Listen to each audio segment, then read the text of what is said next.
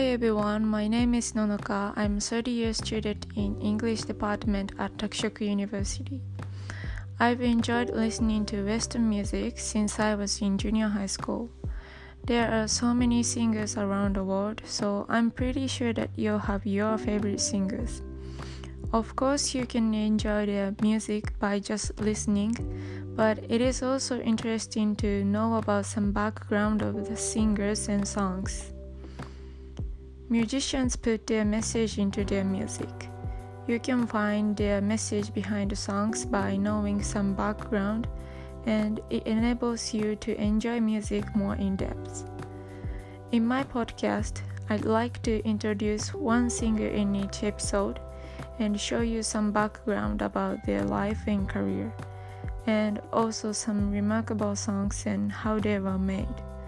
Then I'll ask a guest about his or her expressions about the singer and song.